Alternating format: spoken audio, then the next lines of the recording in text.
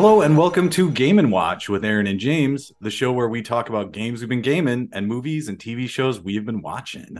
I'm Aaron. And I'm James. And today we are talking about Ex Machina, the 2014 sci-fi thriller written and directed by Alex Garland. That name might sound familiar to you. What else has Garland done? He's the writer of 28 Days Later. I don't remember if he's 28 Weeks Later also. And has also created the TV show Devs, and recently wrote and directed the psychological horror film Men. I'm forgetting something he's done too. Oh yeah, I think he's the writer for Never Let Me Go. I think that's the movie. Okay. Whatever it is, it's a good one. I just can't remember the name of it. Early Andrew Garfield. It's got Keira Knightley and Carey Mulligan in it. It's pretty good. Super talented guy, though. He's the kind of director where I am always so very excited to see what he's going to do next. His next film is called Civil War, and it stars Kirsten Dunst, and that is all I know about it. And that's enough. Okay. I mean, him having another film is enough for me. I have not watched Devs yet, but I've heard it's excellent. Keira Knightley, big no for me. No, well, she's not in Civil War. Kirsten Dunst. Kirsten Dunst, I mean. Big yes for me. Bring that melancholia energy any day, and I'm in. I suppose. Bring that Mary J. Watson energy, where she's like, I'm going to audition. I'm an actress, remember? Yeah. Tell me about your history with Ex Machina. So I should have double-checked this with Jason Beckman, who was our guest in the Hollow Knight episode, but I believe I saw this first with him. We went to go see it at AMC River East in Chicago, and the projector went out in the middle of the screening. Oh, and we had to we left, but not left the theater. And I think they gave us vouchers for a free movie, but then they got the projector working. And then we went back in and we watched it. And I think Oscar Isaac was there. I can't remember. I might be confusing a time where Oscar Isaac was in the theater when I saw Inside Llewyn Davis, which actually might have been the time. Okay, now that I say it out loud, that's when I saw Oscar Isaac. He did a Q&A after I saw Inside Llewyn Davis, not after the screening of Ex Machina. But really, Ex Machina immediately became one of my favorite movies in recent memory. Back in 2014. I bought it on Blu-ray. I've watched it many, many times since.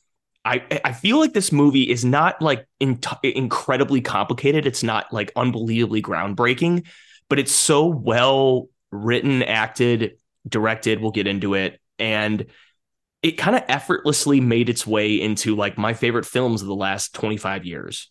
How about you? I think part of what warrants that status for it is it's the kind of movie where once I was done watching it, I wanted to immediately rewatch it from the beginning. Yes, absolutely. And it's the kind of film like, say, Mulholland Drive or Hereditary, where you notice more and more the more you watch it, I think. Yeah. I'd never seen this movie. I knew it by reputation only. I did not know that. So here's the surprise. I had never seen Ex Machina before. I love that because the way you responded when I proposed doing it, for some reason, you're like, I'd love to do it. And you just said nothing else. I appreciate you keeping that a surprise for me. I find that to be, I'm really excited. I mean, I wasn't already excited, but now I'm even more excited. I knew the plot somewhat. I did not know where it was going to go. So I was very excited, and I love Oscar Isaacs. I think Oscar Isaac or Isaacs? Isaac. One Isaac. Just singular Isaac. Two first names. I love the singular Isaac. I think he's a phenomenal actor. One of the best actors working today. Yes. Domhnall Domhnall. I'm going to call him Domhnall Gleeson. I've only seen him in Star Wars and Harry Potter, but wow, I did not expect the chops he had in this film. Were you thinking about his brief interaction with Oscar Isaac at the beginning of Last Jedi when Oscar Isaac's paging General Hugs? Yeah. No, I didn't think about that at all. Even though Rise of Skywalker is my favorite Star Wars film, check out last week's podcast on Star Wars films. But yeah, I love this movie. I'm just going to say it right up front. I loved it.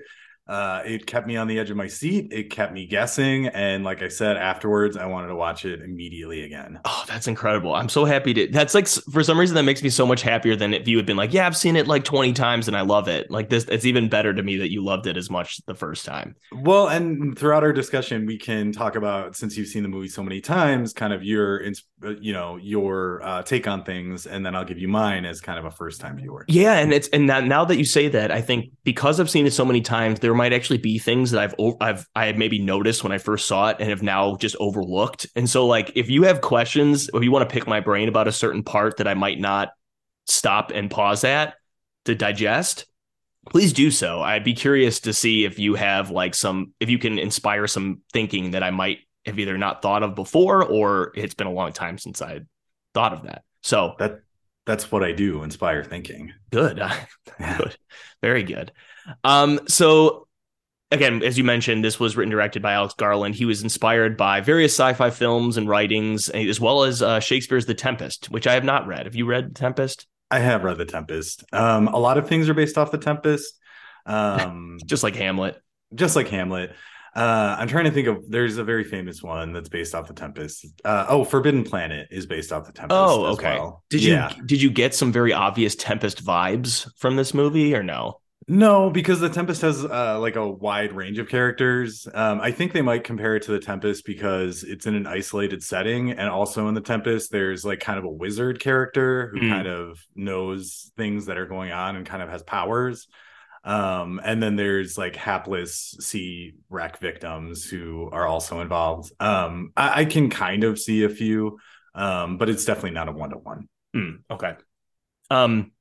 So Garland wanted to make a movie about consciousness, human consciousness, machine consciousness, about computers, machines, and artificial intelligence. And boy, did he.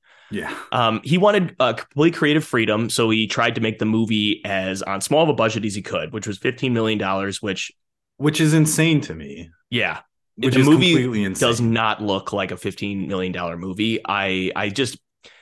We'll get into it in more detail, but one of the most effective, incredible things about this movie is its setting and how intimate it feels, and to blow out the scope of the movie would have been such a mistake. I agree. Yeah. So this movie was shot as live action as much, or maybe entirely, and all visual effects were done in post. There were no special effects or green screen used while filming. That was something I read on Wikipedia that sounds unbelievable to me. But at the same time, I have watched a couple making of things before, and it sure looks like, it was done very practically. For $15 million, I mean, it would kind of have to be. Yeah, right. Exactly.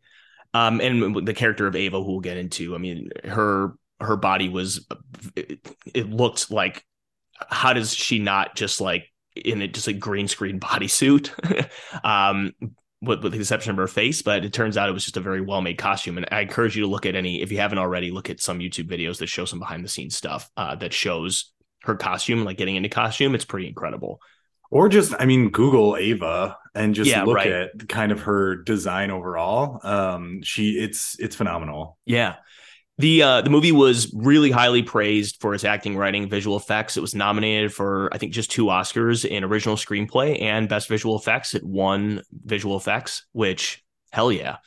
I remember being so overjoyed when it was nominated. This didn't seem like an Oscar movie to me. The visual Oscar effects Isaac. thing the visual effects thing made sense to me, but the original screenplay nomination was a shock, and I'm thrilled about it. But I just could not believe that it snuck its way in there. Maybe 2014 was a weak year for movies. Again, not to insult this movie, I'm just really shocked. This doesn't seem like the type of movie the Oscars would nominate back then. So yeah. All right, so let's get into it. This movie is primarily focused on really just like 3 characters, the first 2 of which we'll get into now. So we have Caleb Smith, who's played by Domhnall Gleeson, who is a programmer at a fictional search engine company, Blue Book. Fictional in our real world, not fictional in the movie.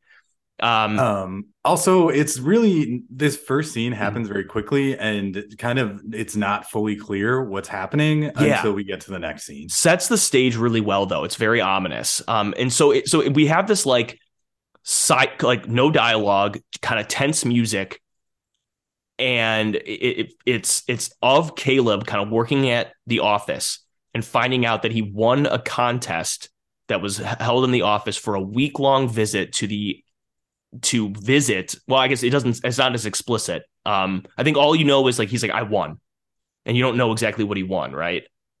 Yeah. I think in those first moments. But so, and he's just like thrilled. But most importantly, right off the bat, there are these POV shots from his webcam mounted on his computer and his phone's camera, kind of with like facial landmark for, face, featured face mapping and, like eye tracking and things like that. So immediately it's like, okay, he works at a search engine company and, big data will collect, the likes of Google and everybody collecting data on us and watching us at all times, the kind of thing that we all still fear. Yeah. And the kind of thing that's still happening. But yeah, the scene's very quick, great at establishing all this. And so we kind of like find out through the course of the next, 10 minutes. And I'll just say it now. So he has won a contest for a week-long visit to the isolated home of Blue Book CEO, Nathan Bateman.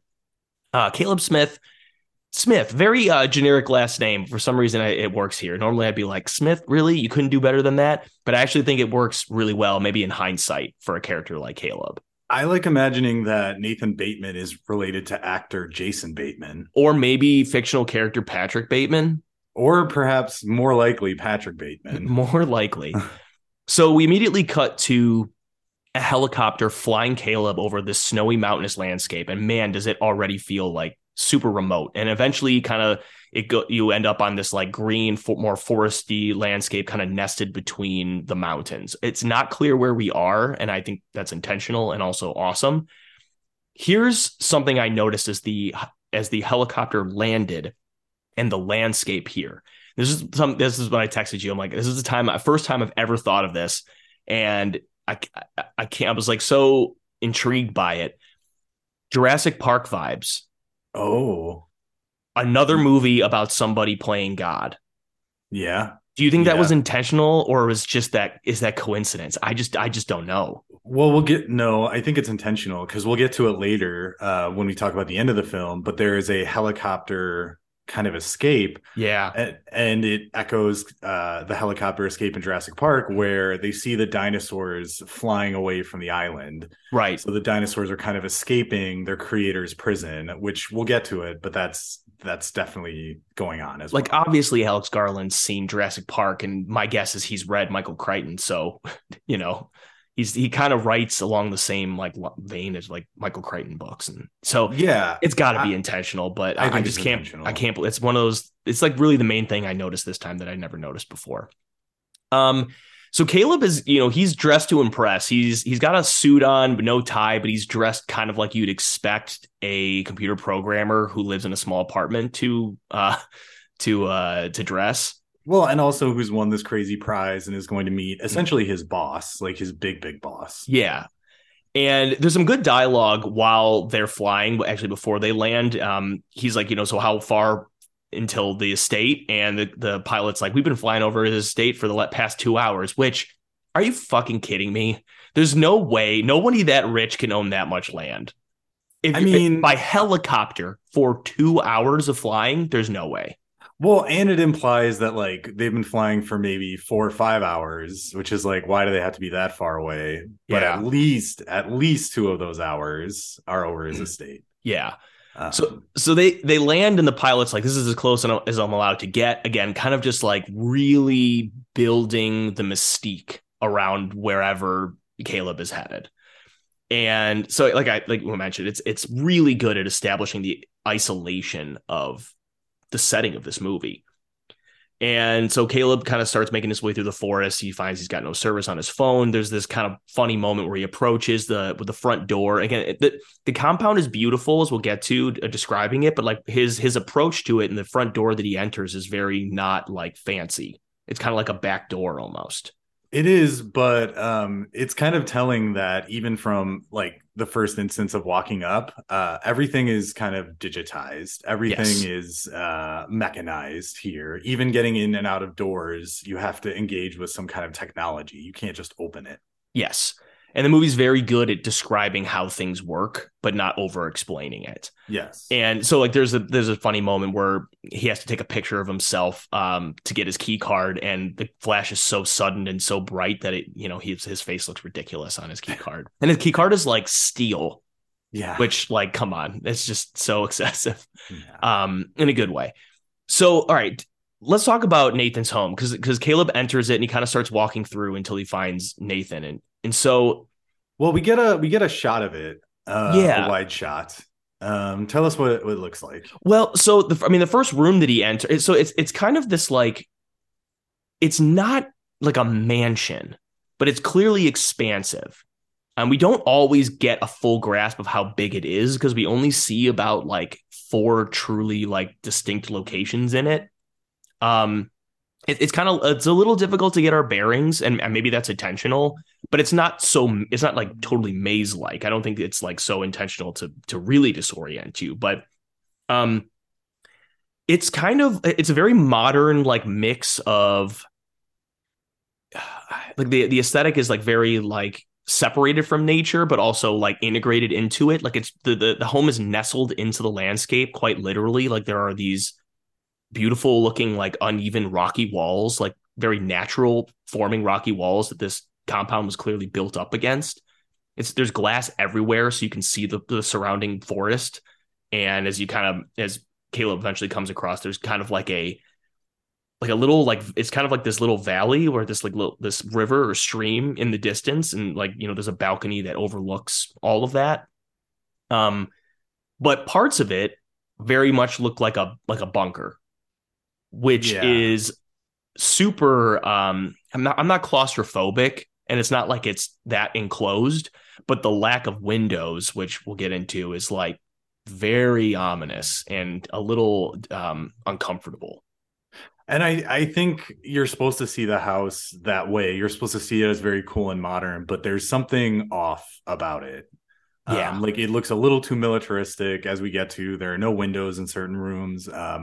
It's not just a house, as we will find out. Yeah, I like I read your note on the bunker. I had not thought of that, and that's a really good observation. Especially with the way you said it's nestled into the hillside, the way a military installation would be. You're not going to clear the forest to build a house on level plain you would if you're just building a big mansion because you're a rich guy. But doing it this way kind of implies secrecy, kind of implies almost militarism. Yeah. So Caleb is walking through the house. He's admiring it a little bit, and he eventually comes to that balcony I mentioned that's overlooking this like river valley and nestled between 2 mountains. And there we see Nathan Bateman, who is working out because he's punching a punching bag. So Nathan I think he's like tank top wearing, bald, thick beard and glasses. I love his look. I think he's wearing glasses. I love the look of this character. I can't quite put my finger on what I love so much about it. I like the juxtaposition between, he's obviously genius and an intellectual, but that he also is down to earth in some ways. Yeah. Literally with what he wears and what he does with a boxing or punching bag. And then he's got this vice. He drinks too much. Yeah. And I can't put my finger on why, really. But my heart tells me that if it was all the exact same performance, but Oscar Isaac was clean shaven the entire time with like a, thick haircut, it wouldn't have worked as well. The movie just doesn't work as well for some reason. I'm not as off put by the character as you're supposed to be. No. And again, just thinking out loud, I think it goes towards like if we're thinking about this house as like a bunker designed or a safe almost to keep something in, him staying in peak physical condition and having a shaved head almost plays into that idea. Yeah. Like he is a soldier stationed here, as we'll, for reasons we'll find out. Yeah, and there's a little bit of awkward dialogue as they meet. Nathan kind of acknowledges it, and you mentioned Nathan's got his vice. He's a drinker. Nathan like almost immediately mentions how he's got the mother of all hangovers, and Caleb's like, "So how was the party?" And then he realizes like where they are, and he's like, there was no party. The other thing too, if you've ever been hungover, were you able to work out to the level that Oscar Isaac works out here? I have, forced myself to do it before, and it is so difficult, but it actually does make you feel really good. The hard part is getting yourself to get through it and to do it longer than like 5 minutes. But I don't do that anymore. Then again, I also try not to be hungover anymore. Maybe we should talk about their dynamic a little bit. It evolves like slightly, but I think a good tease into their dynamic is Nathan kind of always holds Caleb at an arm's length. He's always, and it's interesting because these are two smart characters who are both very condescending to each other in subtle and sometimes very overt ways, which is fascinating to me. And also probably a good emulation of what Silicon Valley, your stereotypical Silicon Valley genius is like. Yeah, I think there's also immediately, for many reasons, a power dynamic between them that puts Oscar Isaac at the top. Obviously, he's his boss. But even more than that, Oscar Isaac, as we'll find out, knows everything about Caleb. Caleb really doesn't know anything about Oscar Isaac. Yes, but part of like the arrogance of Caleb is that he's trying really hard to impress, but he also seems to genuinely think he knows more of what's going on than he actually does. And he seems very uncomfortable in not knowing. Yes. Which is just, and it's, I think a lot of that comes through in Domhnall Gleeson's, Gleeson's performance. I think can we call him Deagley? Deagley, sure. Or Dommy. But yeah, I really think a lot of this comes through in the performance, and I'm sure the direction has a lot to do with it as well. But it's really, really excellent. I'm always impressed with it. I could see somebody watching this movie and kind of taking both of the performances for granted and just seeing this as just kind of like your heightened sci-fi thriller, you know. But I truly think it's more than that. I think this is as well received as it is. I think so many elements of this movie are underrated. Yeah, I agree. And I think speaking of performances, I feel like if you had the chemistry between Deagley and Oscar Isaac is, I think, sublime in terms of how they bounce off of each other, most often how they bounce off of each other and kind of disagree. Yeah, where I think if you cast different people in either of these roles, let alone take off Nathan's beard, I just don't think it would work. Truly. And as we'll talk about in a second, it's a trio of incredible performances. Yes, we have not gotten to the Triforce of Power yet. Yeah. I wonder who's who. Yeah, because they all kind of seem like they're vying for power. Well, actually not. All right, Caleb or information are. Yeah. So Nathan starts showing Caleb around. He takes him more to that underground windowless area and shows Caleb his bedroom. He kind of explains that Caleb's key card will open some doors, but not others. That it becomes very relevant later. And, Nathan acknowledges the weirdness of how the bedroom has no windows. And he says it's because the house is more of a research facility than it is a home. And he's, notes buried in these walls is enough fiber optic cable to reach the moon and lasso it. A very, I like that line. It's one of many good lines.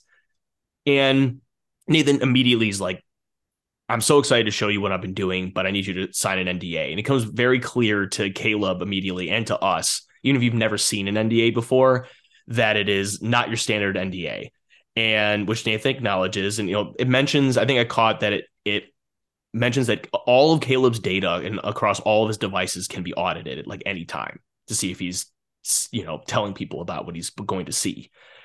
And Nathan very much pressures Caleb into signing it. Just using FOMO. He's like, look, man, like you can not sign it and we can just hang out and get drunk all week, or you can sign it and you could be the witness to something that's going to change the world. So obviously Caleb signs it.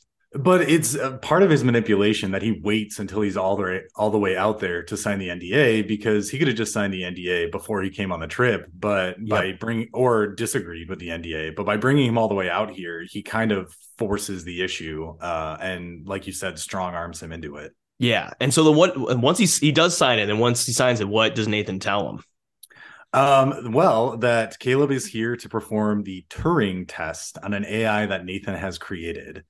So the Turing test essentially is when a person forgets that they're interacting with an AI, that the AI is so thorough and complete that it actually is able to mimic a human being.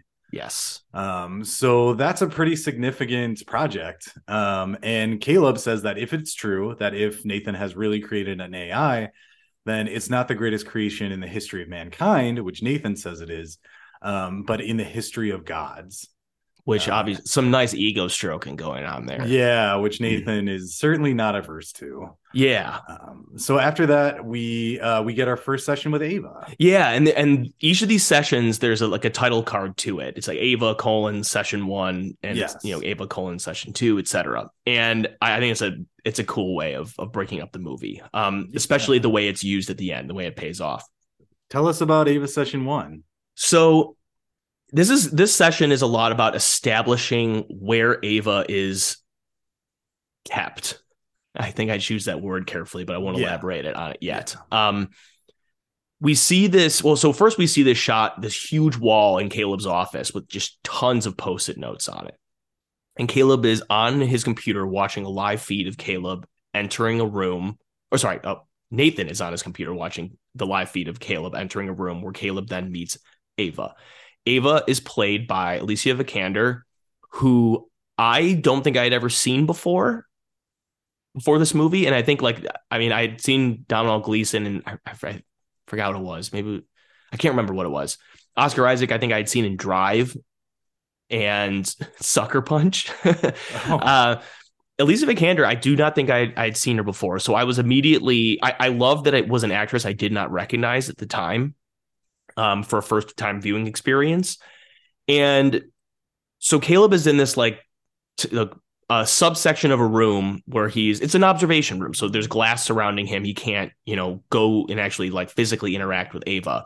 And before you go on, small detail is that there is a crack in the glass. Oh, right. Yes. Yeah. Yes. Thank you. I almost forgot about that. And that is important. We'll find out what that's from later. And so Ava, kind of in the distance, Ava has her own room. There's a chair next to a desk. There's a closet. There's another chair in the corner. And then there's this glass window that is there's an outside where there's this enclosed in concrete walls. There's this little tiny area with some greenery, with some sunlight beaming down on it, but it's very small. It's the only glimpse of the outside Ava gets, which is hardly qualifies as the outside.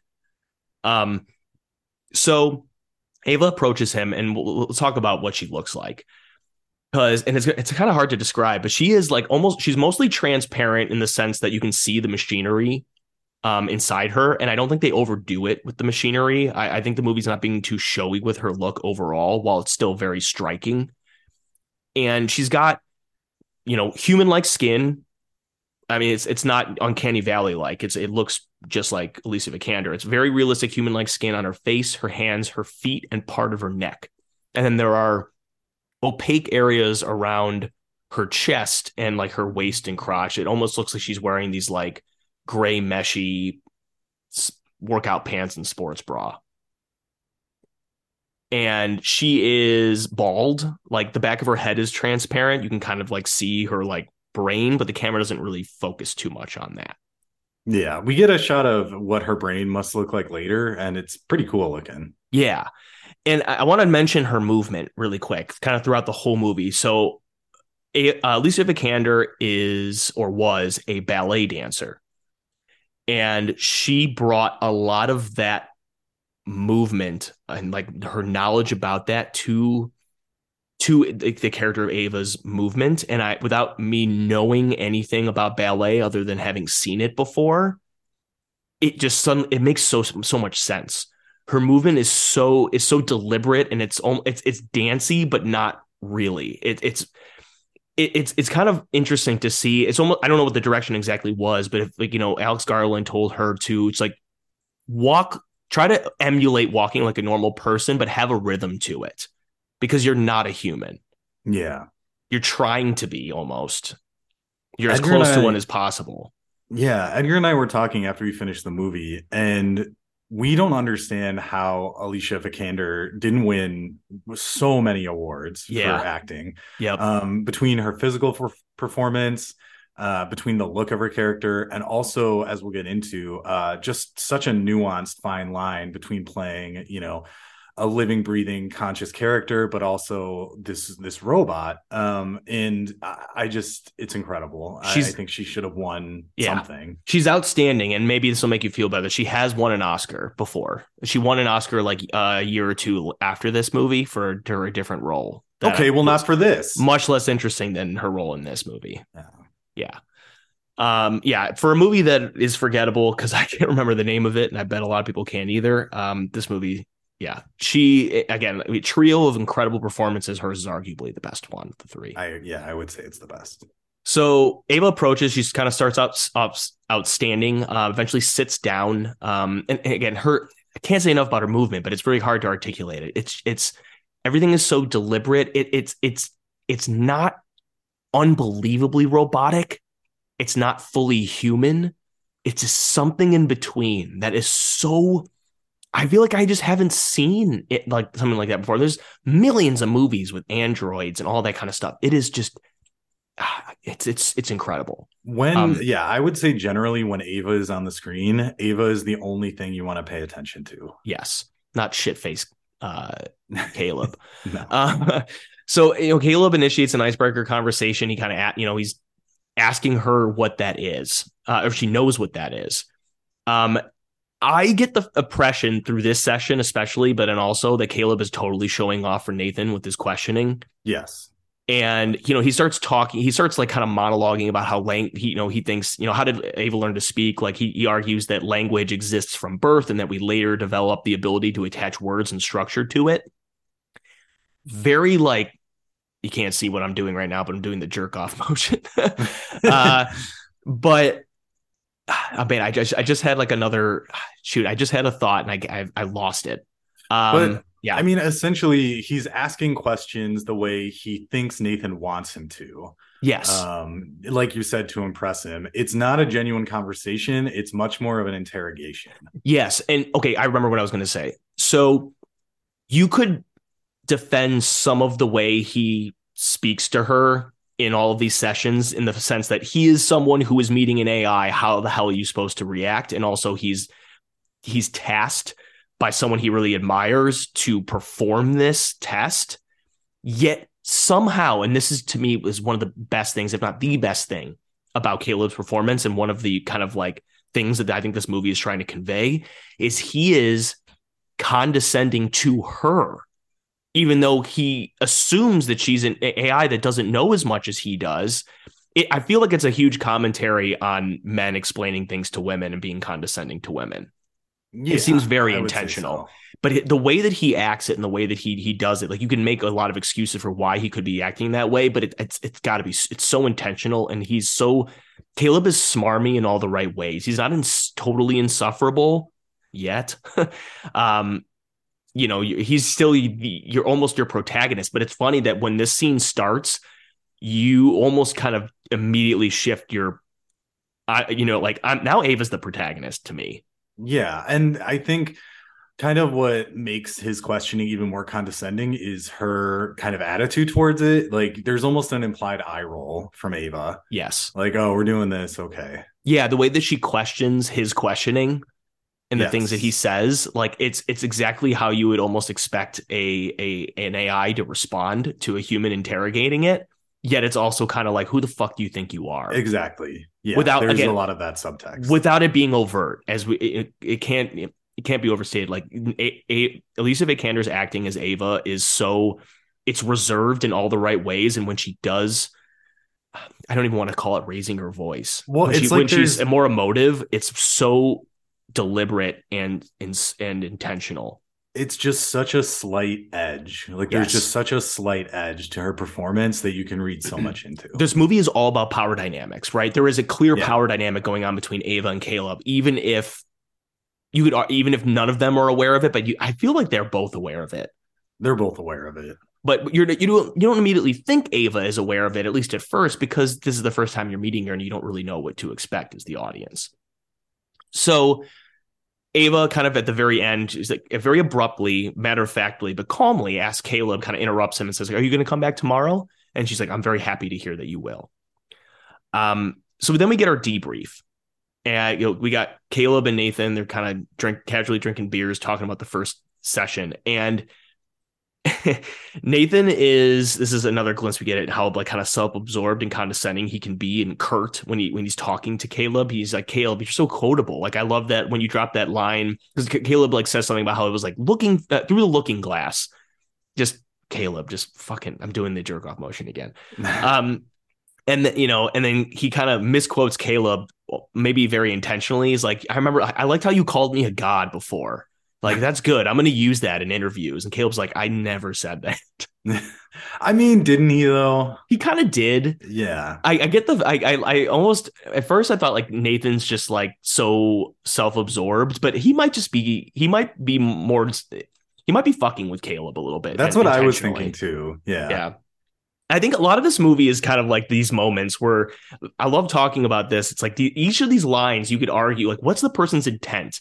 And even after you've seen the movie and you know where it goes and what happens, it's still not always totally, you can make good arguments both ways for like, what are people's motivations at any given time? What do they know and what do they not know? Yeah, I almost got the impression that Nathan's like, yeah, like, you called me a god, haha, but seriously, I think I'm a god. Yeah, exactly.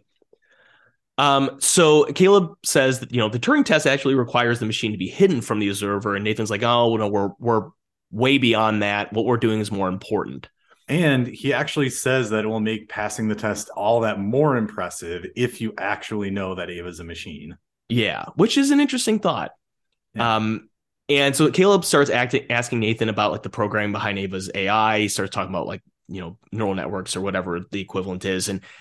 And Nathan is just like looking like so annoyed and bored by this. And he's like, look, man, I just want to have a normal conversation with you, which actually seems very like genuine. It's not, I don't think this is Nathan being a dick. It's like Nathan's like absorbed in this work and all this so much that I'm sure he probably misses normal human interaction. So he's sick of like thinking about this stuff. And so he's like, just generally, how do you feel? And Caleb's like, she's fucking amazing. And Nathan's like, right on.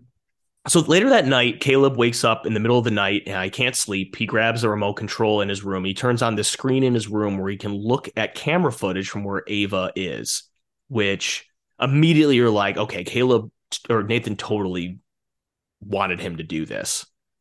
And he sees, Ava sitting at her desk drawing. She gets up, puts her hand on some sort of console on the wall, removes it, kind of like looks at the camera, and then suddenly all the power in the house goes off. And like this emergency red light comes on, this alarm goes off, the footage goes out.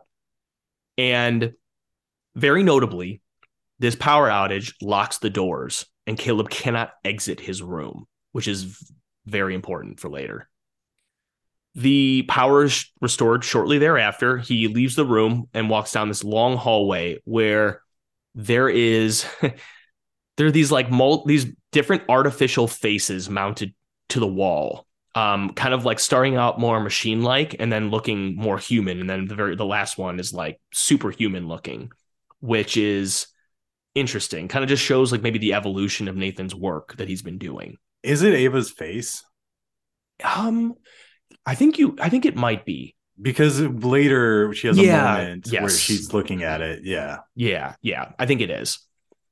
And so Caleb enters this room and kind of grabs a phone. It's not really clear what he was going to do with it. This is kind of our first, like, almost like cliche horror movie moment or like thriller moment where he kind of gets this note. He's not allowed to use the phone. This like computerized alert tells him that. And this very suddenly, sitting in the dark and surprising Caleb is a very drunk and very depressed sounding Nathan. And he's like, Caleb's like, oh, why? He's like, why are you in here? And Caleb's like, the power cut. He's like, you can't use the phone. Sorry about the power cuts. They've been happening lately. It's a necessary security measure to lock the doors. He does not seem remotely concerned about Caleb. Drunk Nathan is very interesting. He's like very bipolar. Yeah. Yeah. My only question here is, how does Nathan not know, or does Nathan know that Ava's responsible for the power cuts? Because he has feed on her 24/7, and it seems very clear that when she puts her hand to that panel, the power goes out. So I was going to say, like, I was going to say, is it a spoiler to say that like now that Ava's responsible for the power cuts, because that's one of the things that I don't. It's not that I dislike it about the movie. To me, watching this for the first time, and it sounds very clear to you as well, that she was responsible for it. You see her hand go on the wall, which seems like a very deliberate motion, and then suddenly the power outage happens. So I think you are supposed to expect immediately that it's her. Then later when it's revealed, it almost is like revealed like a twist, but it's not really a twist. No. But I think the bigger question is, without spoiling anything at this moment, do you think Nathan already knows, or do you think he genuinely learns it later? So I'll explain. I think I'll try to remember to explain why later when the moment comes. I do not think he knows. Okay. At least not now. Yeah. But then again, if he is looking at the feed, he can probably see her doing it. But there's something Nathan does later, or says later, that to me suggests he does not know. Yeah. Yeah. I agree. But it's worth questioning because Nathan, as we'll find out, this experiment is operating at several different levels. Yeah, and right. And we as the audience can so easily see it through Caleb's interaction with a very blatant like camera footage of her doing it. So you'd think Nathan would know. And so I'm not going to rule out the possibility that Nathan knows. So the aforementioned scene is just great. It's Nathan looking and sounding sinister. It really there's a little bit of tension throughout the whole movie, but there was a little bit of levity in the prior scene, and it really changes through the scene at night. It kind of makes you feel like, okay, I can't get too comfortable because anything could happen. Well, and I spent the day with this person, but later they're a completely different person than the one I met before. Yeah. Which is scary. So the next morning, Caleb's woken up by this woman entering his room and bringing him food and drink. Caleb comes upstairs, finds Nathan in better spirits. He's kind of lifting weights, and he tells Caleb that woman's name is Kyoko, and tells him to kind of like, just look, today, just don't approach this analytically, just let loose. Well, the other thing we should mention is that first, Nathan said that at the very beginning, Nathan mentions that there are only two human beings on the property. And so as soon as I saw Kyoko, I'm like, well, we know what's going on with that. Yeah. But Nathan, it's treated as a reveal later, but I believe Nathan says like, we're the only two people like for miles around. And this is a situation where I think we are, as the audience, we're supposed to know that she is something, but I get the feeling that Caleb isn't quite sure. No, I don't think Caleb knows, but Oscar Isaac assuages him by telling him that she doesn't speak English, she doesn't know English, so she won't tell their secrets. Yeah, it's interesting because, and I guess I could see, I mean, Caleb's a bright guy, but he's also kind of like blinded by his own arrogance. So I could see, he's seeing Ava kind of almost imprisoned in a way. And then he sees Kyoko walking around. Maybe he would automatically assumes like, well, if Kyoko was an AI, she'd be in prison too. Exactly. Well, in a way she is. Yeah. So tell us about Ava session 2, because then we just cut to that. Yeah. So Ava shows Caleb a drawing, but she doesn't know what she drew. But actually, it's an art print from her room that Caleb notices. So the idea is she can't draw anything else because she hasn't seen anything else. At least that's what I gathered from that. Yeah. So Caleb asked her to draw what she feels like drawing. She ignores that and asks him if he will be her friend. She doubts that they can be friends because conversations are one-sided, at least so far, and she's not learning anything about him. Yeah. So you have this note that you like how she throws his words back at him and tells him, well, it's your decision. I'm interested to see what you'll choose. I like that a lot. That's a perfect example of like that power dynamic. Well, and it's something that a real AI would ask, because if you're an actual conscious being, I'm sure you'd be like, what the fuck is this? Let's move on. Right. I'm a person too.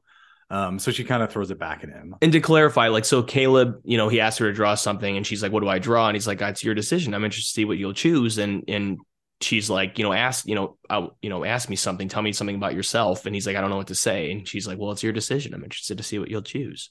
Yeah. And she says it very smart, like it's smarmy. I like it.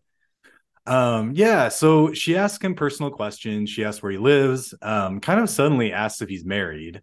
So she asks in a very robot way, is your status single?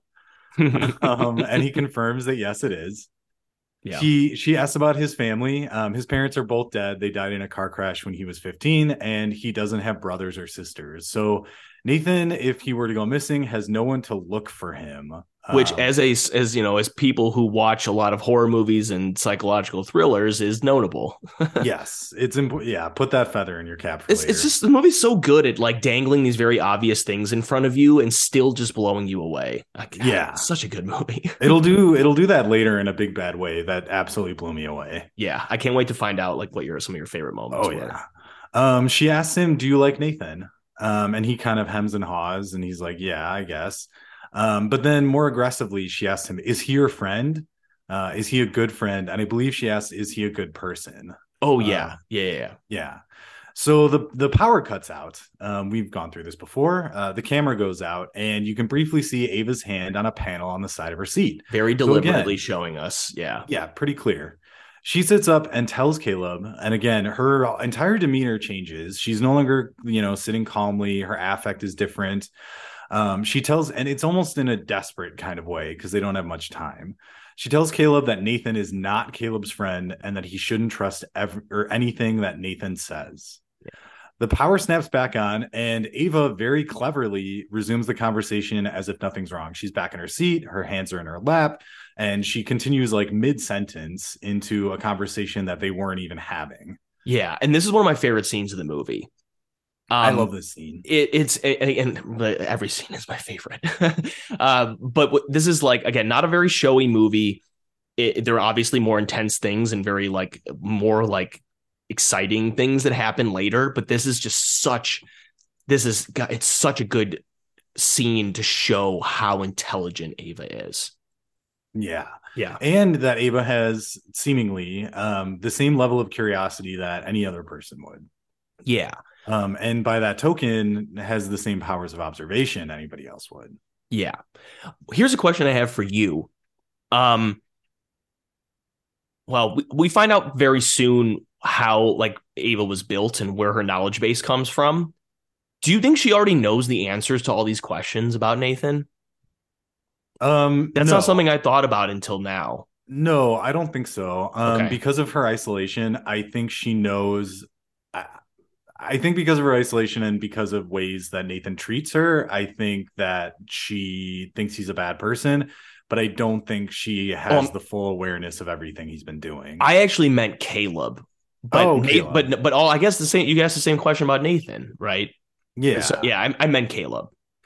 I get the feeling she does not, genuinely, because I feel like Nathan wouldn't want to spoil the experiment by.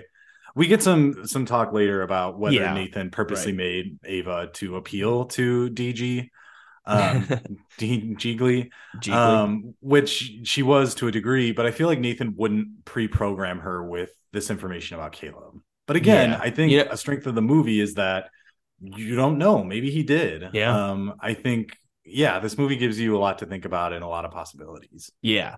So, so what happens next? So Caleb and Nathan are having dinner. They're having sushi. I kind of every time they're eating, they're having sushi, which I took to be like a tech guru kind of thing. But also I couldn't help but think like that's got to be frozen sushi because you're not getting fresh fish anywhere nearby. Well, I don't know. Maybe these rivers and such. I don't know. That's my sushi corner because every time they eat, they're eating sushi. Notably, I mean, they are so. The Kyoko is played by a Japanese actress, like a Japanese and British actress named Sonoya Mizuno, who is so I don't know if that has anything to do with it, but she is like Alex Garland's muse. She was in Ex Machina. She was in Annihilation. That's the movie I forgot to mention earlier on. Yeah. She's in Annihilation. Well. She was in Men, and she's in Devs as well. So, she has that's very interesting that she's his muse because her role here is I wouldn't expect his muse to have this role. But I really shouldn't throw around the word muse, and sometimes I actually kind of hate the word muse. But she is also notably went to ballet school. Okay, that makes sense. So she brings in wine and she spills some on Caleb. Nathan gets extremely mad. Oh, and this is where he tells us that Kyoko doesn't understand English, but he's mad at her to the point where if you saw someone be this mad at another person for simply spilling some wine, it would make you deeply uncomfortable. Yeah, this is a classic, like, avoid people who are mean to wait staff. Service staff. Yeah. To a level that feels personal, and we'll get to that. Yeah, right. So Nathan explains how frustrated he is about the power cuts. And he says he obviously can't have people come to fix it. And jokes that after he had the place built, he had all the workers killed.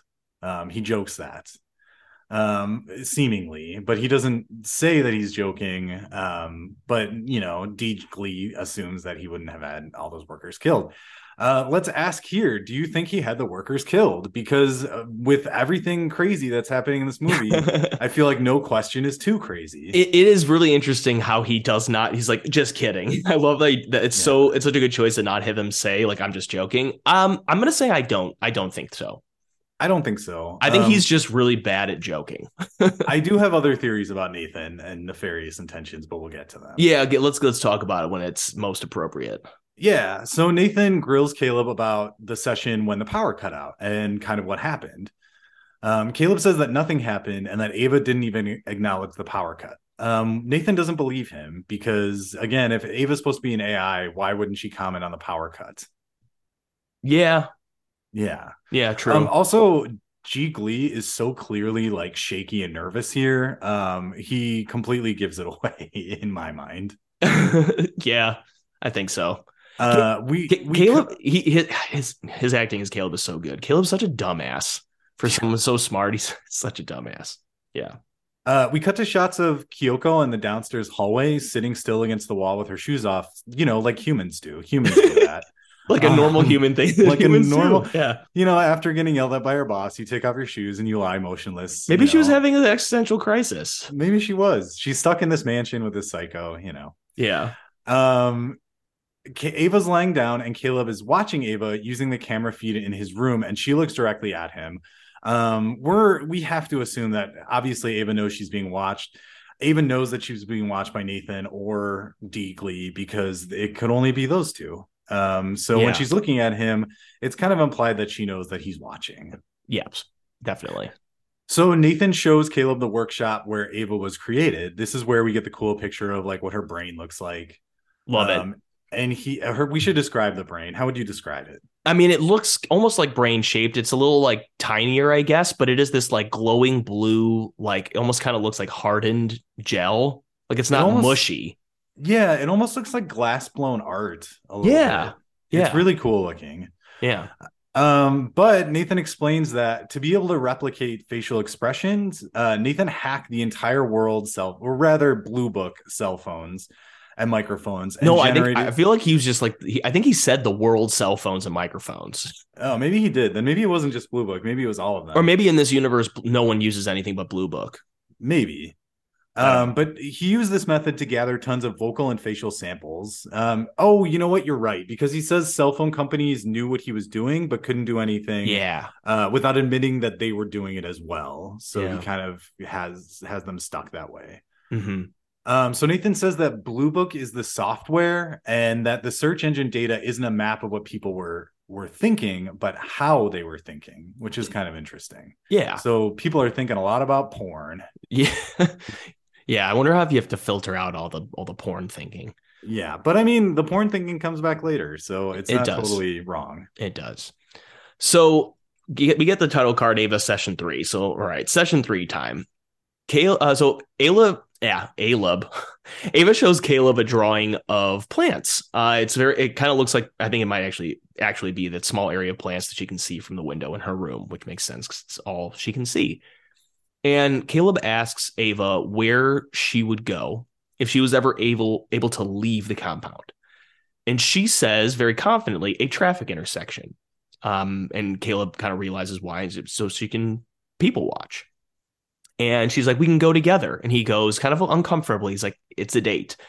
I think at this point, Caleb is worried as I'll mention, he asks Nathan directly about later that Ava is flirting with him intentionally. Maybe we'll see. But I mean, well, I guess Yeah, she totally is. Well, yeah, she is flirting with him a bit, but if you think about it in the context of the only human, and Nathan says this later, the only human interaction she's had is with him, and he's kind of her father. Yeah. So if she is an AI and she's a genuine thinking being, this is the first man she's seen, and he programmed her to be heterosexual. So it Yep. would make sense that she would be a little bit flirty. Yeah. So Ava has Caleb close his eyes and says she has a surprise. And God, this is so beautiful. Really beautiful music kind of kicks in. She goes to this closet. She puts on this floral dress. There's these like high cut, like thick, like warm socks, these shoes, and a wig. And notably in her closet are like these pictures of women. So she's clearly like kind of like, I want to be where the people are. Yeah. And she shows up and back to Caleb, who opens his eyes, and she says, "This is what I'd wear on our date. I want us to go on a date." And and Caleb downplays it, and he's very uncomfortable, clearly, but it's just such a beautiful moment, despite where we know the movie goes later.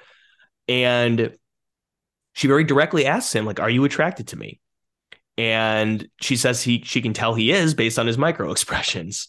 Even more direct, she's like, "Do you think about me when we aren't together? Sometimes at night, I'm wondering if you're watching me on the cameras, and I hope you are." And she knows. She knows. Knows. Caleb is like squirming at this point. And, she very charmingly comments like, "I don't want to make you feel uncomfortable." It's such a good scene.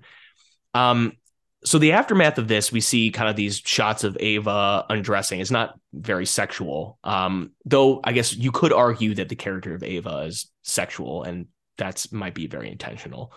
And Caleb is watching her on the cameras, which makes it sexual. But just, I feel like the shots aren't super like male gazy. She's just like taking her socks down. Yeah, but it's not male gazy. It's more you just see how drawn into her he is. Yeah. Yeah. So the next day, Caleb is, hanging out with Nathan again and asks him like, "Why did you give Ava sexuality?" And Nathan's like, "'Cause it's fun." Duh. And he's like, "In response to your real question, you bet she can fuck." And tells Caleb very bluntly, she's got sensors in an opening between her legs, and she can feel pleasure. And throughout the scene, D. Glee was like, "That's not what I was asking." He's like, "That is not what I was talking about, buddy. I don't care what you do in your spare time." But interestingly, there are these shots of Kyoko nearby cutting raw fish, and she's making these expressions like she does absolutely know what they're saying. Or maybe she doesn't. It's never explained, and frankly, I'm happy with it being open-ended. But her face is lingered on for some reason. Yeah. And Caleb's like, "It's cheating if you program her to flirt with me." And Nathan says the things we were mentioning earlier that, I programmed her to be heterosexual. And there's an interesting exchange where he's like, "Just like you were programmed to be heterosexual, Caleb." And he's like, "Nobody programmed me to be straight." And Nathan gets very frustrated and annoyed by that. And just kind of throws a little tantrum. Not like he's not yelling, but Nathan's just very clearly really sick of Caleb. Yeah. Nathan will suddenly he's like, "Look, I gotta show you something." He takes Caleb to a room that they were in earlier when Caleb was trying to use the phone. He draws his attention to this Jackson Pollock drip painting. And he says, "What would have happened if Pollock wouldn't have painted a single drop unless he knew exactly what he was doing?" And Caleb responds, he would have never made a single mark. And Nathan's like, "Absolutely, yes. The challenge is not to act automatically. It's to find the action that is not automatic, from painting to breathing to talking to fucking to falling in love. And for the record, Ava is not pretending to like you. You're the first man she's met that isn't me, and I'm basically her dad. Can you blame her for getting a crush on you?" Kind of like you mentioned before. It's interesting. And I like the way that what this does is like very clearly we're like, what is going on? What is Nathan up to? What is Ava up to in that session 3? And then Nathan kind of says essentially like everything you were suspecting, audience, is true during that scene. She is getting a crush. We're trying to lull us back into a sense of security, I guess, while still, the movie's still keeping us on edge. Well, and also to clarify to us, the audience, that as far as we know, if we take Nathan at his word, that this is not an act that Nathan asked her to put on. Yeah. Yeah. So the session 4 is really interesting. I don't have questions necessarily about the conversation that they have, but I'm curious to know what you think about it, because so it immediately, like, Caleb is just like, jerk off motion again. He's like telling Ava this thought experiment he learned in school as a way of showing the difference between a human and a computer. And he's explaining that there's this like woman in a black and white room, but the whole world is made of color, and she's like kept in this black and white room. And then she's able to leave. And he explains that when the woman is in the room, she's a computer, but when she walks out, she's now human. And like while he's explaining this, there's like it's intercut with these images of Ava, these black and white images of Ava kind of like leaving the compound. Yeah. And what do you think about this? Well, and he makes the point that the difference between knowledge and experience, that the woman in the black and white room can know everything about color. It can know the wavelengths, it can know the properties, but it can only know, and that only when the woman leaves the room can she experience color. Yeah. Which is really interesting as it pertains to Ava. Mm-hmm. So yeah, I was thinking about that thought experiment for days afterwards, and that's kind of what the conclusion I came to, that technology can give us information and knowledge, but it can never experience. Yeah. So during and there's these shots of Nathan watching the session. He's shirtless, and notably Kyoko is lying on this bed behind him, like very like almost deliberately posed. She's not like sleeping. She's kind of just like, I'm here when you need me, which is a little uncomfortable. Which is also kind of exactly her character. Exactly. Yeah. But when Caleb tells Ava that he was brought there to test her, Kyoko's eyes open. Importantly. Yeah. And then another power outage happens, and Ava during it explains that she is causing them, which is that's, I guess, a reveal, but not really. And she says she's causing them to see how they behave when they're unobserved. Yes. Really awesome. The aftermath of this session is another fantastic example of his power dynamic. So Nathan and Caleb are on this like hike, and he's like, Nathan's clearly taking Caleb on this very strenuous hike, like up into a glacier, to just flex on him completely and tire him out. I love it. But not to be outdone, Caleb confronts Nathan. He's like, look, man, can we stop bullshitting? I know I wasn't randomly selected. I know I wasn't randomly chosen. Nathan, admits it's true. And he said, Caleb, you were chosen because you're really smart. Which we get the feeling is not true, because at this point we can't trust Nathan. And because he tells him, you're one of the top programmers in all of Blue Book, blah, blah, blah. But it seemed like DG had a pretty average job at Blue Book. Yeah, it like, certainly did. Did not seem like he was one of the top tier programmers. And when Caleb explains to Ava like where he lives in the dingy apartment he lives in, granted it's not cheap to live in New York, but I doubt Caleb like makes tons of money. No, I'm sure he makes good money, but not like tons of it. So then we next get this little like montage of events. We have like Caleb showering. He's kind of imagining him and Ava outside in nature kissing, and this like a shot in black and white. And we get shots of Nathan working out. And then he starts making out with Kyoko. And it's kind of unclear if Nathan if that's actually happening or Caleb's just imagining it. I think it is actually happening. I could see both ways. Yeah, it's not important which way it is, But Caleb, at first he doesn't see it, but he's got the camera on the video feed. But he later walks in and he sees Nathan enter Ava's room.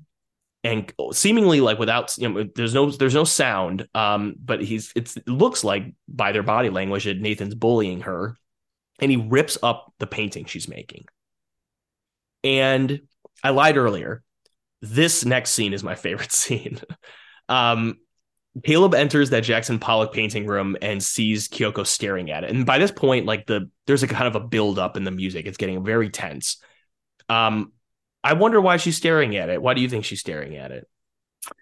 Well, from what we learn about Kyoko later, I think she's been learning from Nathan and Caleb as much as Caleb has been learning from Ava or Nathan, or any of them are learning from each other.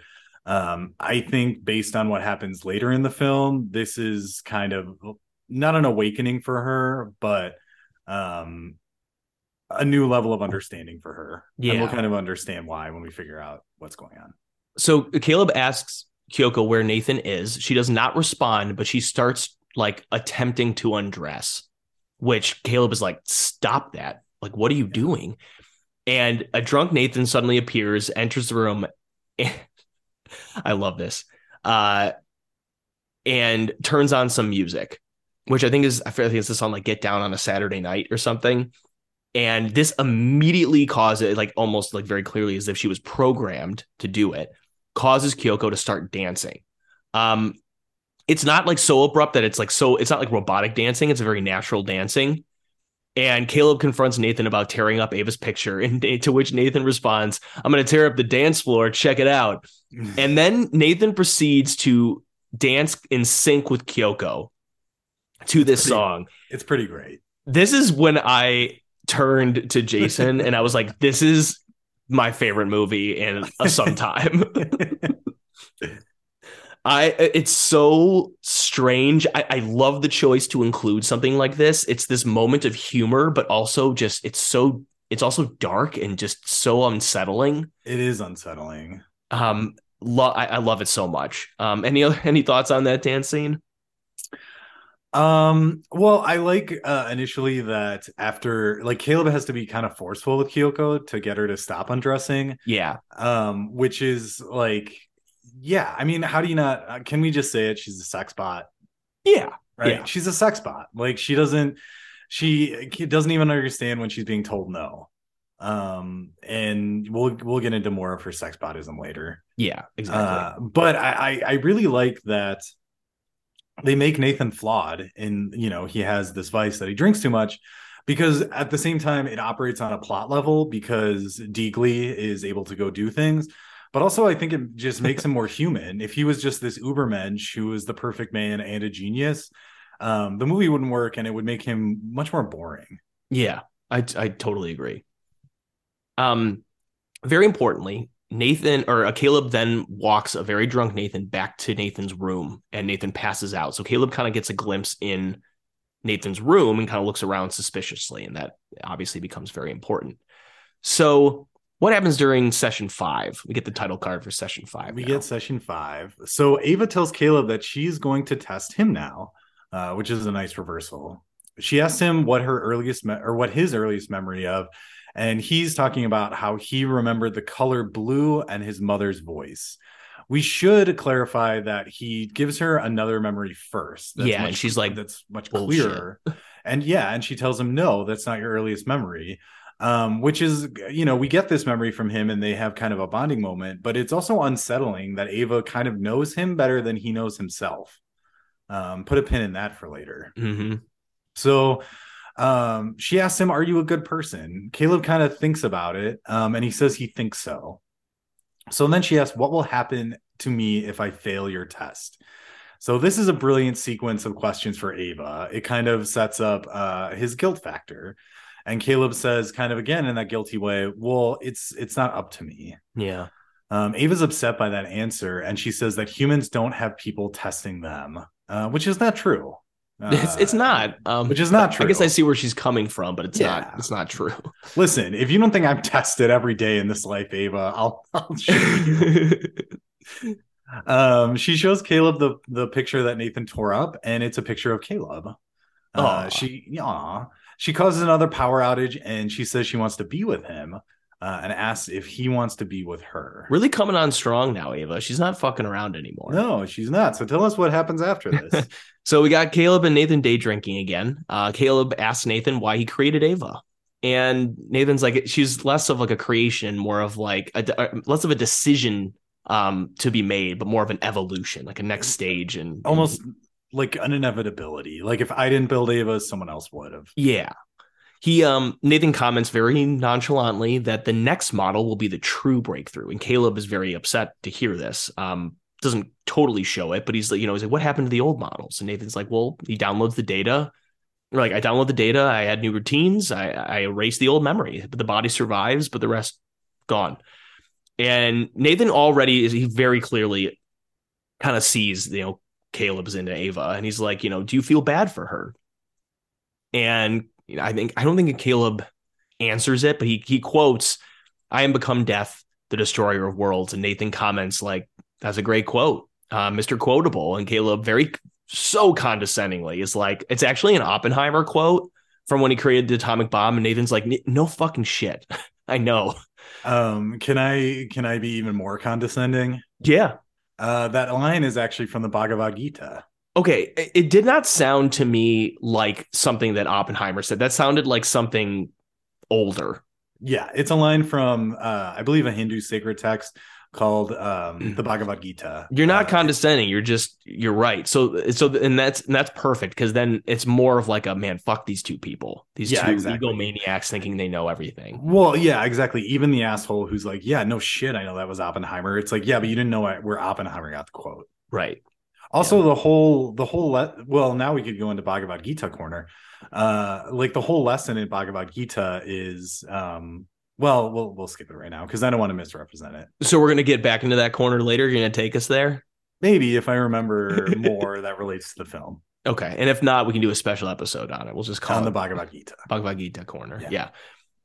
So Caleb is like, look, let's refill our drinks. It's very clear that Caleb's trying to get Nathan drunk. So we cut back inside, and Nathan is very drunk and continuing to drink and just rambling, and passes out on the couch. After which Caleb steals Nathan's key card and goes right to his office. And there's some great tension here. Caleb is in Nathan's office, and Nathan is like stirring on the couch. So on Nathan's computer, Caleb is watching these old video logs of past AI models that Nathan built and destroyed. And this footage, maybe just because it's found footage, and so it immediately kind of carries this air of horror to me. But this is like the first horror sequence of the movie, I think. Yeah. So the footage. So we see, and this is all kind of like intercut back and forth. So we see all these past models are naked women of different ethnicities. And almost all of these old models have skin on their entire bodies, as opposed to just where Ava has it. And Nathan you see him positioning drawing materials on the desk and trying to get the machines to draw.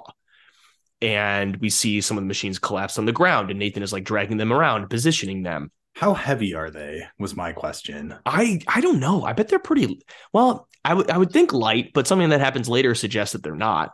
Yeah. Probably the weight of an actual human, but not, yeah. So we see Nathan questioning one of the machines, and she says, "Why won't you let me out?" And then she starts screaming, just like yelling it louder. And then we see some footage of that same machine furiously beating at the door to the observation room and screaming until her like robot hands are broken. We don't hear her scream, but we know she's screaming.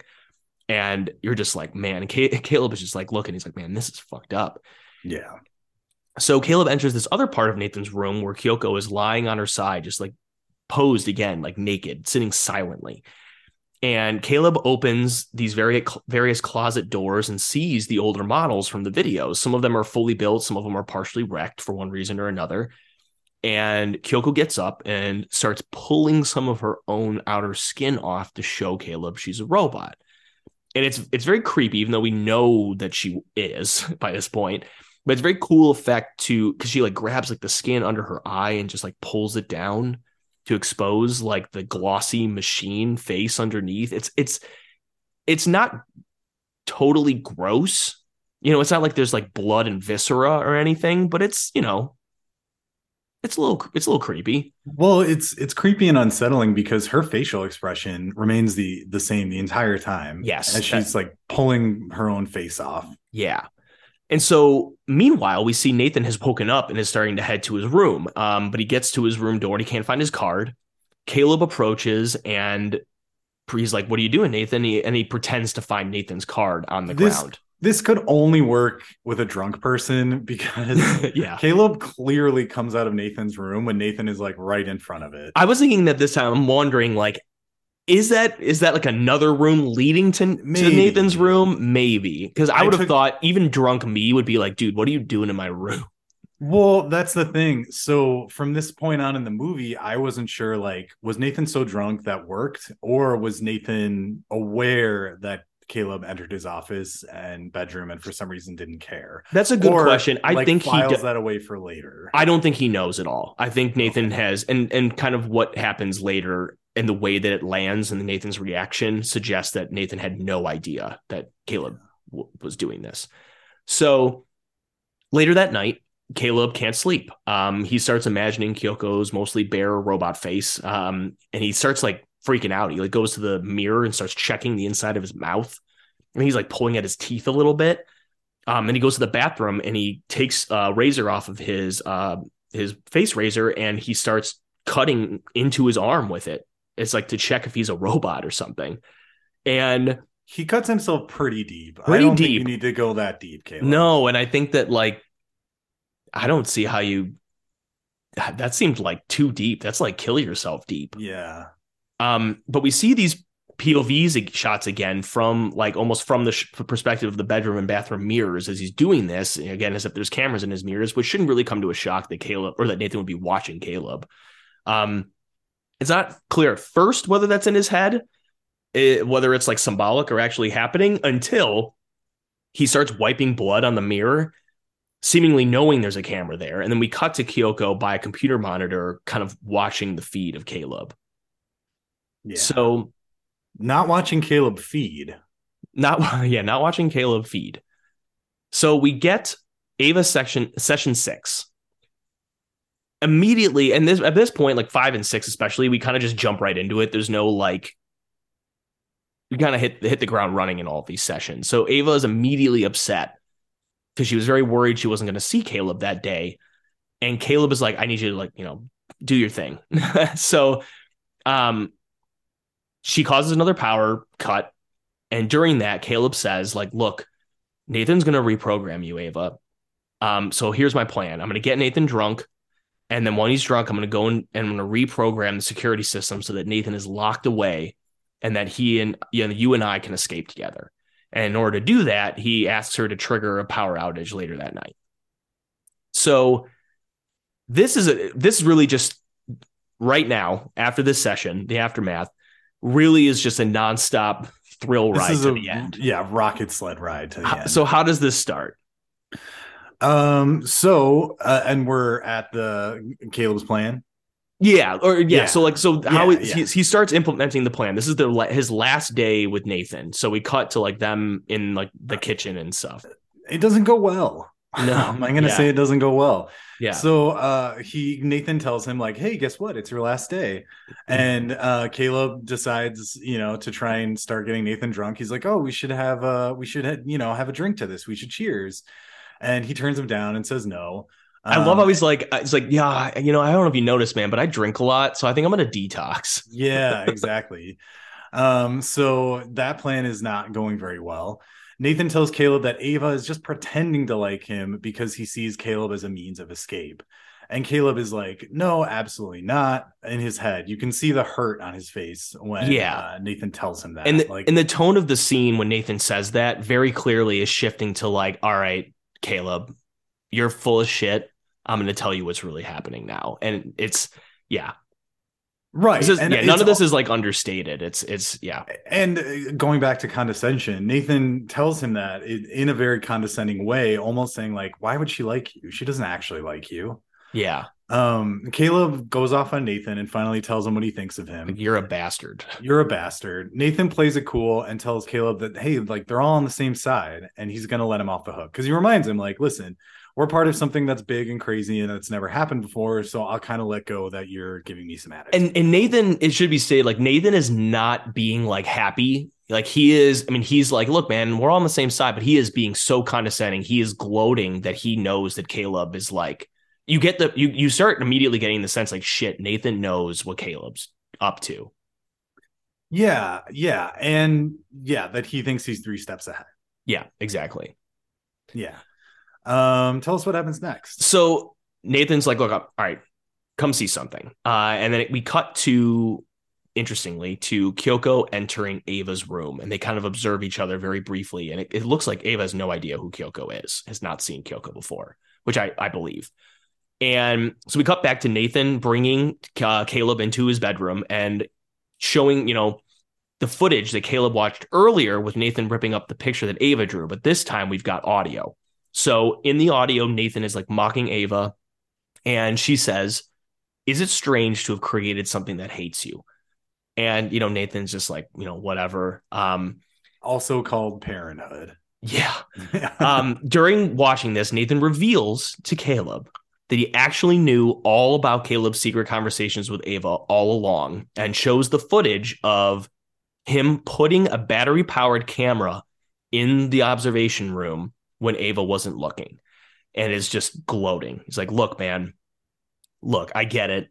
You're trying to like fuck me over. Like, I get this. And he's like, this was all the real test. The real test was to see if Ava could use empathy, sexuality, self-awareness to manipulate you, Caleb, into helping her escape.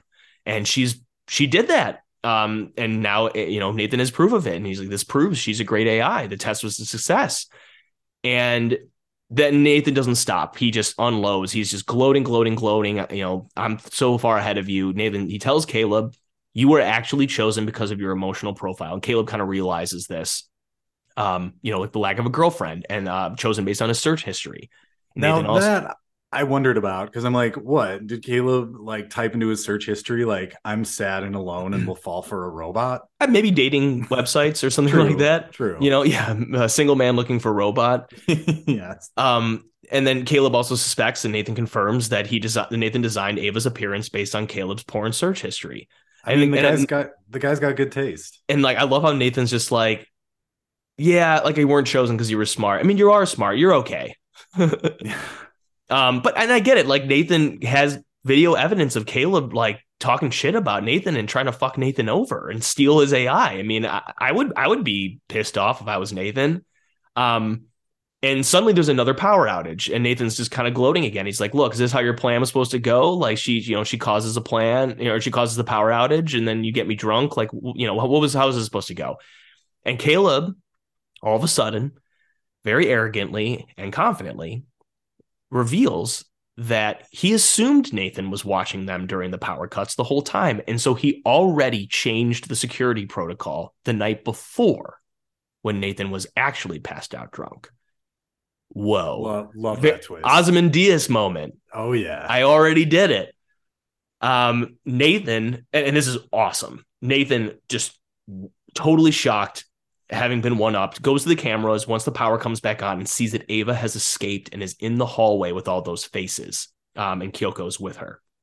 Nathan turns around, punches Caleb in the face, knocks him out, grabs kind of like one of those dumbbells. He like shakes the weights off and just takes like the bar of the dumbbell as a weapon, and heads out, and heads to go to where Kyoko and Ava are.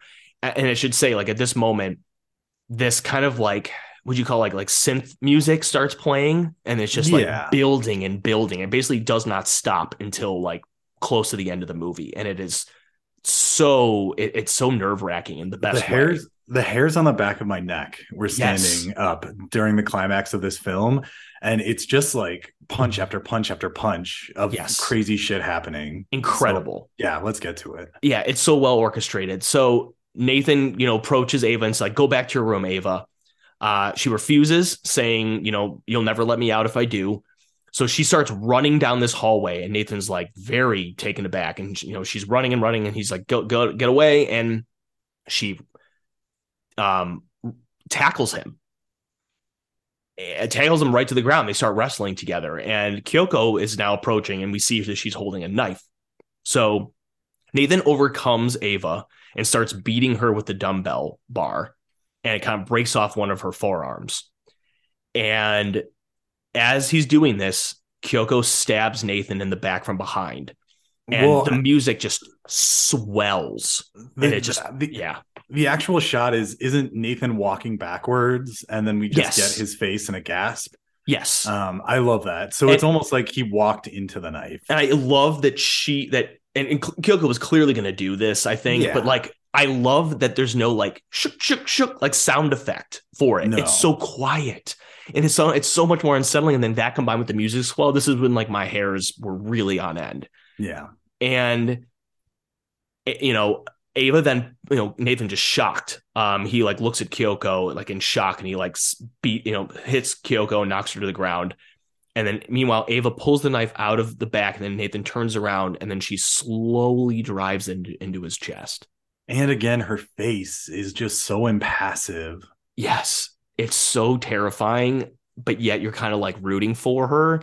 It's so weird. I'm like so conflicted at this point because I'm like, this is a little scary, like to have someone like Ava getting out. But at the same time, you're like kind of rooting for her.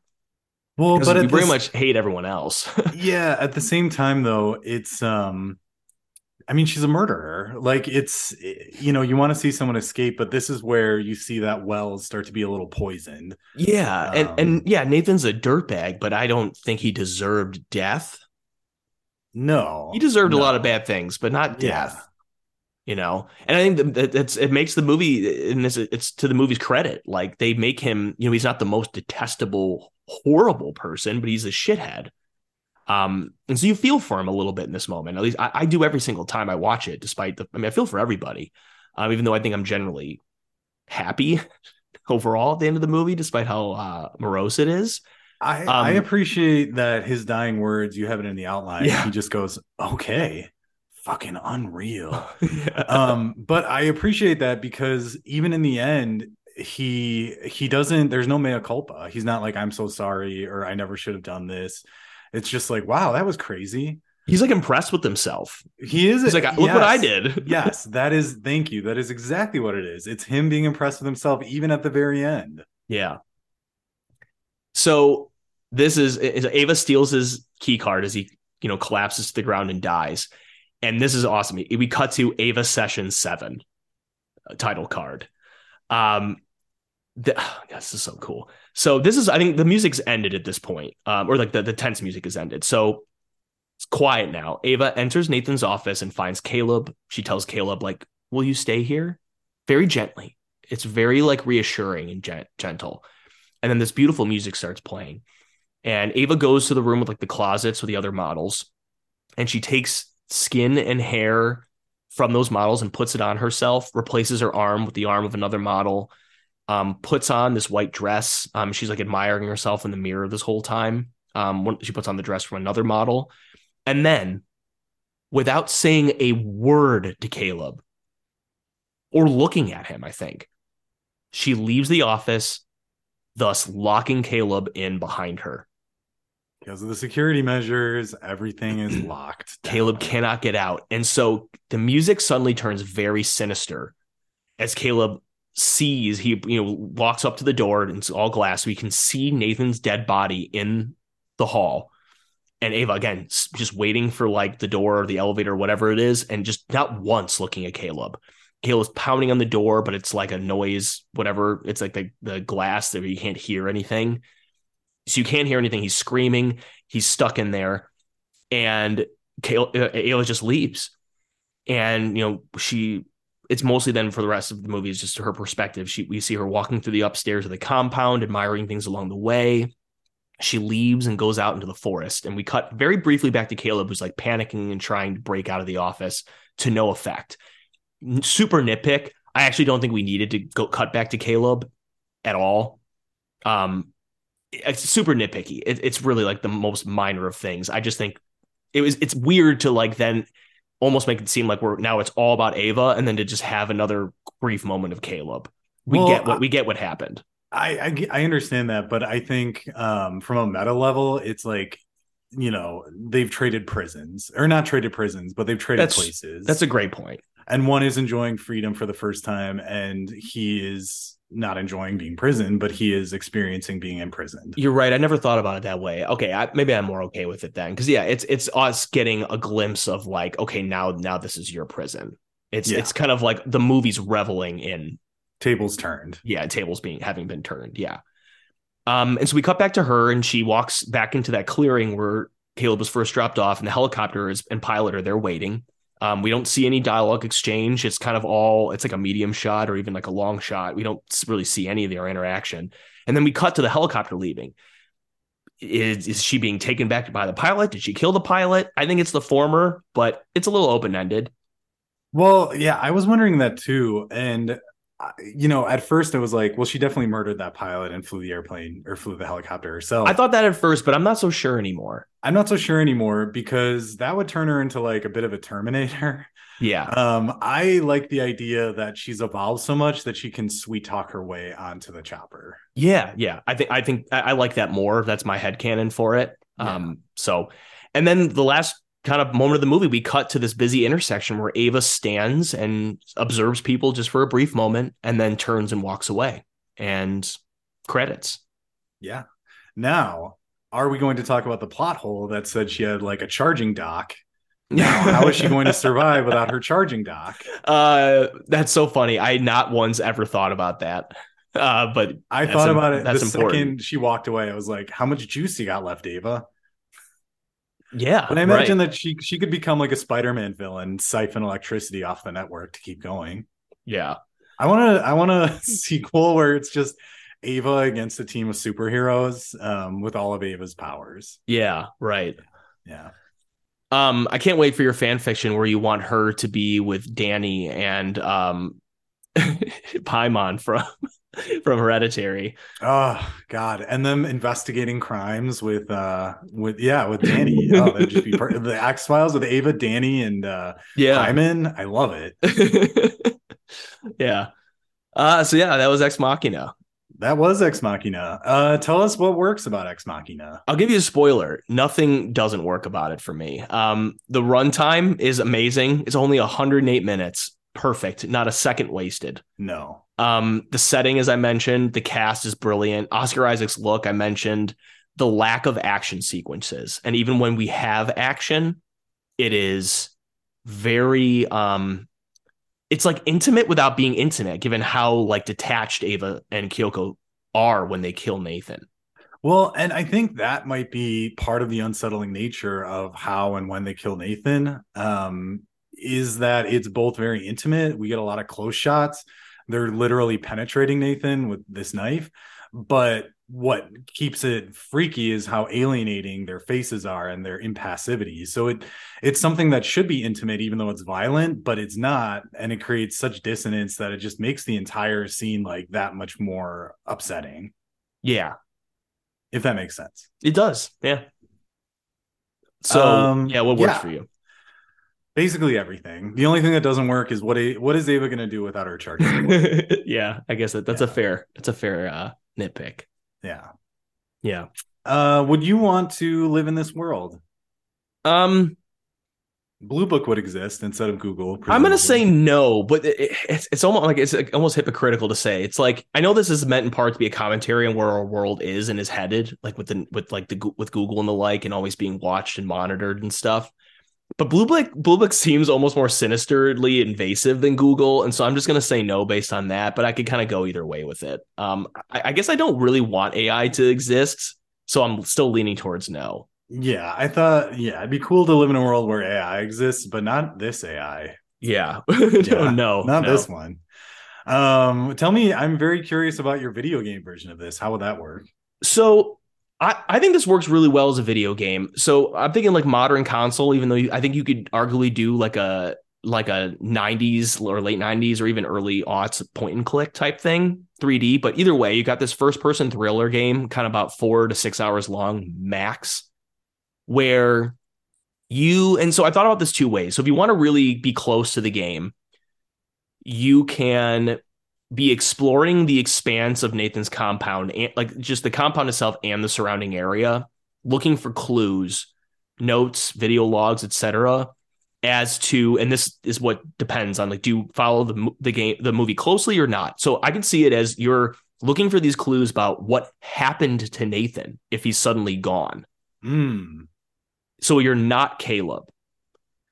Okay. Or if Nathan's alive, then you could be Caleb. And then what it is you kind of organize the game by session. So you have these more like scripted cutscene with, you get answer choices. It's interactive. These sessions and these debriefs in the morning. And then for the rest of the day, you have this opportunity to free roam the compound to the best of your ability to explore wherever you have access to look for notes, clues, all that kind of stuff. And you can get more access later by Nathan passing out drunk and all that kind of stuff, or you could solve puzzles to find out how to get all of that. I mean, you'd have to have a little bit of like, Nathan created these puzzles. It's like Resident Evil Mansion type stuff. Yeah.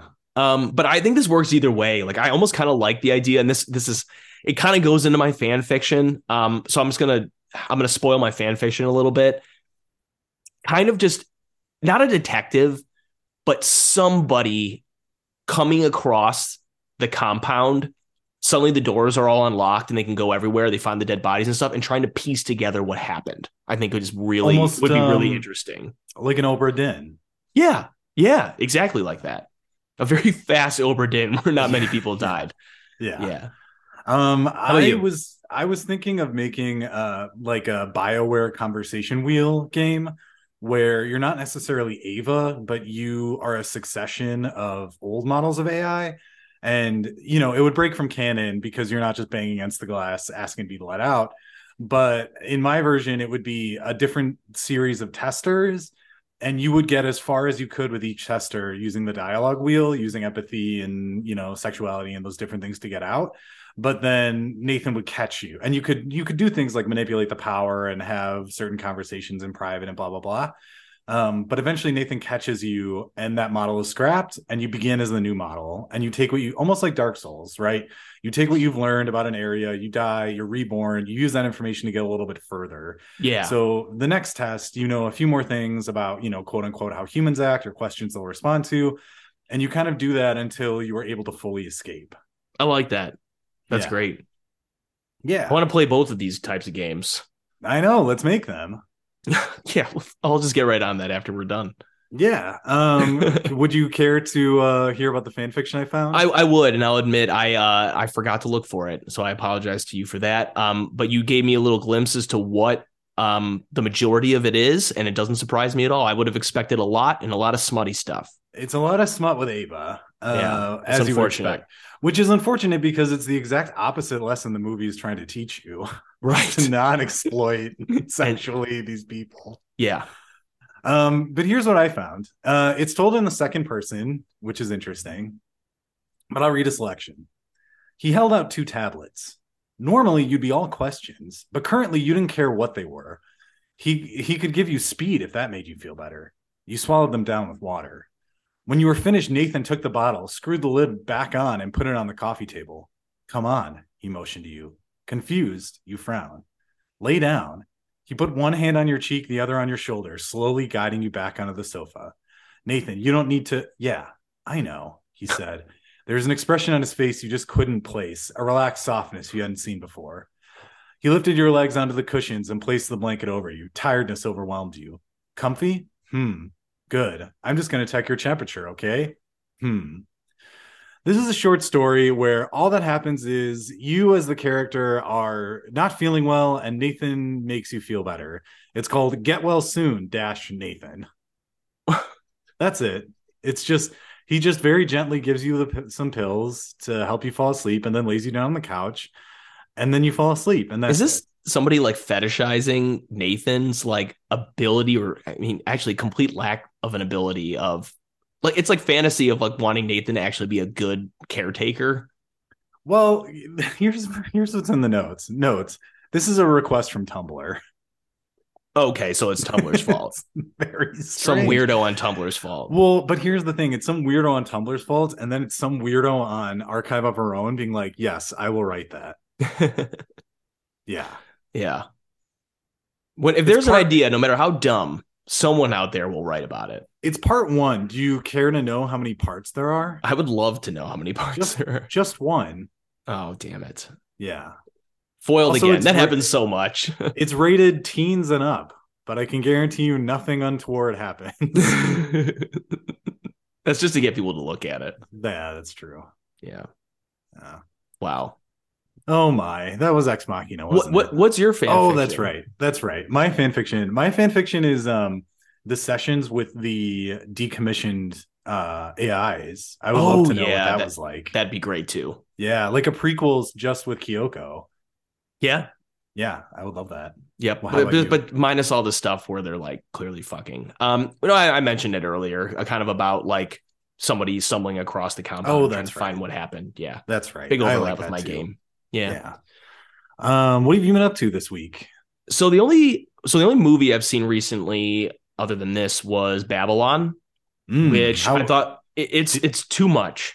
It was good. I would recommend it overall, but it's like 3.5, like not 3.5 hours, like 3 hours and like 8 minutes or something. It's excessive. It gives me like Wolf of Wall Street vibes. It's about like the debauchery of like silent old era Hollywood? Old Yeah. Hollywood. I had a fun time. I think there's a lot of stuff you can cut though, but there are sequences, like long sequences of the movie that are really just so thrilling. I don't think I would touch them. Um, I would recommend it. The music's great. Performances are good. Damien So Chazelle, right? yeah. Yeah. Um, I Ryan and I are almost done with Andor. Finally, really enjoying that. We kind of got prompted after last week's episode to start getting through it. Let's see. I watched Bad Sisters. I forgot if I mentioned that last week or not. No, I don't think so. It's an Apple show. It is like created by in part by Sharon Horgan, who is just really funny Irish comedian, and it is about the sisters who are dealing with the aftermath of the death of one of their sisters' husbands, who they all hated. Mm. It's a like a dark drama with a lot of dark comedy in it. Um, really good, fantastic. Underrated based on like what I've seen, like kind of like awards and nominations going to in the TV world in the last year. Really, really great show. What else? I watched a little bit of Chainsaw Man, which I How is like. that? I like it, but it's so similar to like Jujutsu Kaisen that, and I think Jujutsu Kaisen is just much better. So I mean, I like it. I'll keep watching it, but yeah. And what else? Oh yeah, I'm still kind of in a video gaming rut. I've been playing more Binding of Isaac, but I did buy Dead Space, the remake, and started Nice. playing it last night, and it is great. I had the lights off, the surround sound on, booming, and let me tell you, that is one hell of an experience. Because I mean, a lot of the game is like there are like creatures literally in the walls, and you hear noises all around you. And with surround sound, it's like they are in my walls. It was so unnerving. Maybe it's Uh, just cheese. yeah. No, she was right in front of me. I could verify. Oh, okay. Yeah. How about you? I have been playing a lot of Fire Emblem Engage. I see that. Excuse me. I'm already 40 hours in. It's like I'm working a part-time job and the job is Fire Emblem Engage. But really I've only been playing and driving to and from work. I carpool, so I'm not driving and playing it. And like at night before bed, but somehow I've racked up the hours.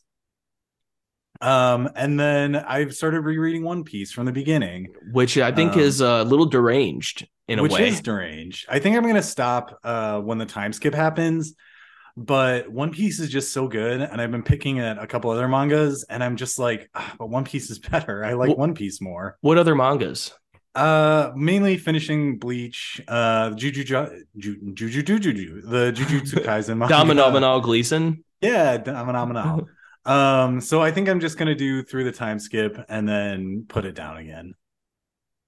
But yeah, that's what I've been up to. Oh, and also I've been playing Fire Emblem Fates on my 3DS because I'm sick and I can't get enough Fire Emblem. I'm trying to like vary the way I study Japanese, and so I bought a used, or I'm waiting for it to arrive, but I bought a used Japanese 3DS, the original model, so I Oh, can play nice. Japanese games. And there's this like Japanese game that like teaches you about kanji that I'm playing, and then I eventually want to work my way up to playing certain video games in Japanese. To Yeah. kind of teach myself. That seems like I might not be ready for that yet, but I at least wanted to get that game that the damn 3DS is region locked, which is a real pain in the ass. But fortunately, I was able to find a used 3DS. Also, Not that much money. important note and or PSA to all listeners, the Nintendo 3DS eShop will close forever at the end of March. So Yeah, anything you want to download, do it now. get it done. Get it done. Get it done. Yeah. Or as the Grinch would say, See you in hell. All right, everybody. Thanks for listening. Thank you, Aaron. See you all in hell. See ya. Bye.